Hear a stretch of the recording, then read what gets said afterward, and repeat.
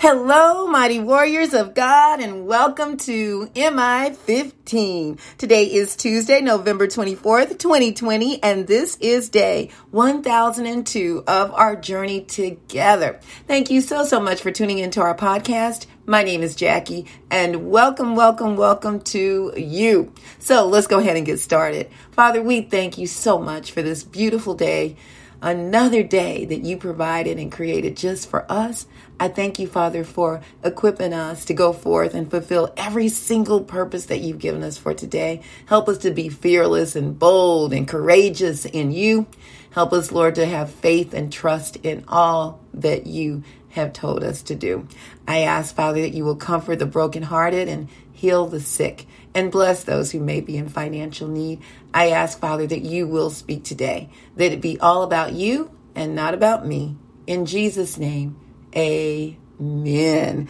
Glory to God, everybody. Thank you again for tuning in. Today's message is, need a heart transplant?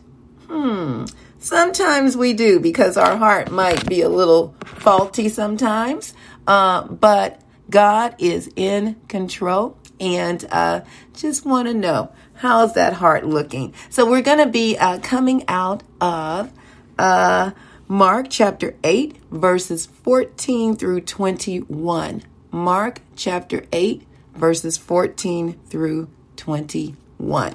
All right, so let's go ahead and get to that. Let me see. Let me go to Mark chapter 8. Here it is right here. So it says, the disciples had forgotten to bring bread, except for one loaf they had with them in the boat. Be careful, Jesus warned them. Watch out for the yeast of the Pharisees and that of Herod. What could he be talking about here? Let's learn more. They discussed this with one another and said, it is because we have no bread. Aware of their discussion, Jesus asked them, why are you talking about having no bread? Do you still not see or understand? Are your hearts hardened? Do you have eyes but fail to see and ears but fail to hear? And don't you remember when I spoke or when I broke the 5 loaves of bread for the 5,000? How many baskets of pieces did you pick up? 12, they replied. And when I broke the 7 loaves for the 4,000, how many baskets fulls of pieces did you pick up? They answered, 7. He said to them, do you still not understand? So let's get a better understanding of what Jesus is talking about here. Point number 1. If our hearts are hardened, we're not able to understand or comprehend what the Lord is telling us. A hardened heart is the work of our enemy, Satan. The world system is based upon hardened-heartedness. I got mine, you get yours, that kind of thing. The best way you can see it. So it's all about me, and hey, whatever you do, you do. If you don't want to work hard, you just won't earn anything. I'm just saying, not you in particular, but I'm just saying in general, right? A lot of times if we're have hardened hearts, we won't care so much or have compassion for others. When our hearts are hardened, we become concerned about the wrong things totally opposite from the Lord. That's what Jesus was teaching his disciples, to see past the worldly things and to see the heart of the people, their needs, and how the Lord has equipped you to accomplish that. And then some. How is your heart? Do you have eyes but fail to see and ears but fail to hear? And don't you remember?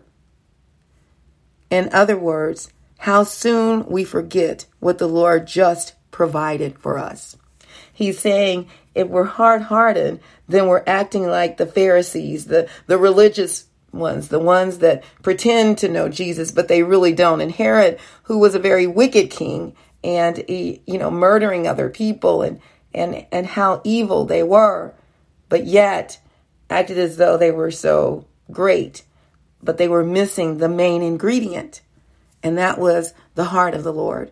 having the heart of Christ. When we are saved, when we accept him as Lord and Savior, we take on the mind of Christ.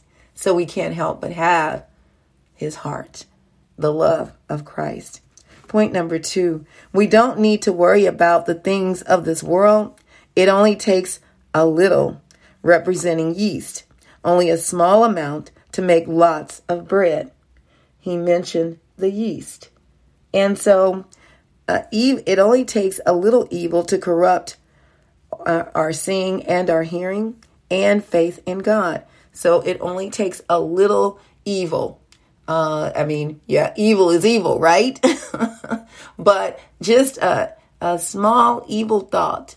And I don't even want to weigh it as small and large, but I'll say this. The more we think of it, the worse it can get.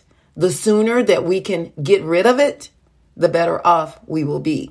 So the longer we dwell in something that's evil, the more chance that will begin to have a stronghold on us, and we will begin to be that way and look at it as normal. It'll be commonplace for us. But if we recognize it and see through the eyes of Christ that this isn't right, and the more we read his word and get his become more like him and studying, then we'll recognize it immediately, because we will not have a hardened heart.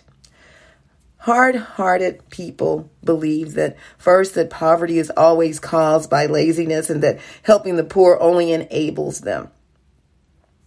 Then second, there's only one way to worship God, their way or no way. And then third, that evangelism doesn't work. People will never change. So what's the use in us sharing Jesus with them? That is such a negative heart. That is such hard-heartedness there. And when we become hard-hearted, then we're no longer seeing through the eyes of Christ or hearing with the ears of Christ or remembering to have faith in Christ. We begin to see things our way, and that's a dangerous way to be. Oh, what happened to your faith in God? It's time for a heart transplant. Yep. Take on the heart of Jesus and you'll never go wrong. And the heart transplant is covering over our old heart, or taking away the old and replacing it with the new. Something that's healthier, something that's better for us.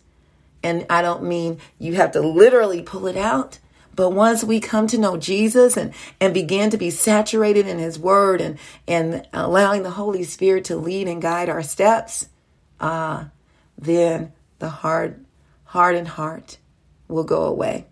And the transplanted heart of Jesus has replaced it.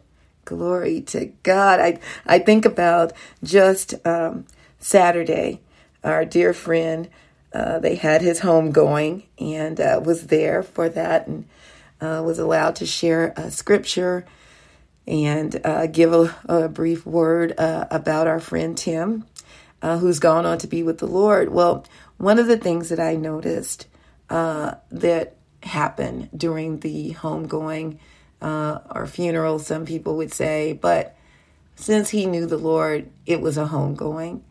Anyway, the principal of Tim's son attended the funeral, and he also came to speak. And when he got there, he shared about how he called to check on Tim's son, Anzio. And Anzio went to Central High School. This was the principal of Central High School, my old school from umpteen years ago.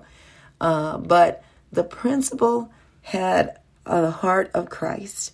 He cared so much. It went beyond his duties of just being at the school and making sure that every I was dotted and every T was crossed. He stepped outside of that rim and went to this homegoing for his student's father. But he was there for the young man. and he encouraged his heart. And when he first heard that Tim had passed away, he reached out to the son and asked him, "How are you doing? Do you need me to come over?" And the son, of course, said, no. And then he gave his address. And the principal thought, let me go ahead and go. I've got the address. Let me go. And he went and he checked on him. And that is what you do when you have the heart of Christ. He truly loves the students that he serves and cares about them. And then he shared about how he would be there for the young man. If he needed him, he would be there for him. And he went over and he reached out to him in a safe way that he could to let him know, I love you and I'm here for you. I thought that was such a blessing to know that your principal cares about you like that. But his principal also has the heart of Christ. That is what that was. And to show that love, that unconditional love, that agape love, to let him know that you're not in this alone. And when he spoke, he said, be encouraged, and you're not alone. You've got a whole community of people here that care about you. And that is so true. We all care about this dear, sweet young man who just turned or is about to turn 18 years old. And he, it's hard when you lose your parents, your mom and your dad. But knowing that God is with you, he will provide for you, and he will send the people there to love on you and to raise you and to be there for you. Just knowing that. And some of you have gone through other things that may be similar, knowing that God loves you and cares about you as well, and know that he will send others to support you and to encourage you and to lift you up and to let you know that you're not alone, that the Lord is with you. If you don't know Jesus, that would be the first step. Romans 10:9 says that if you confess with your mouth that Jesus is Lord and believe in your heart that God raised him from the dead, you will be saved.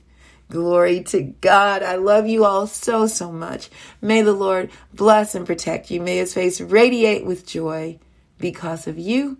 May he be gracious unto you, show you his favor, and give you his peace. In Jesus' name, amen. And remember, we can do all things through Christ who strengthens us. And please don't forget to check us out on our website, JackieBikesMinistries.org, JACKIE, like boy, UYCKS Ministries.org. Check out the messages and please share them with others. Also, you can check us out on any of the other podcast outlets. Please subscribe to our website by entering your first and last name and your email address and receive the 4 Greek words for love and learn more about God's agape love. All right, mighty warriors, go forth and make it an awesome day, fulfilling the purpose that God has given you, and I will talk to you later. Bye-bye.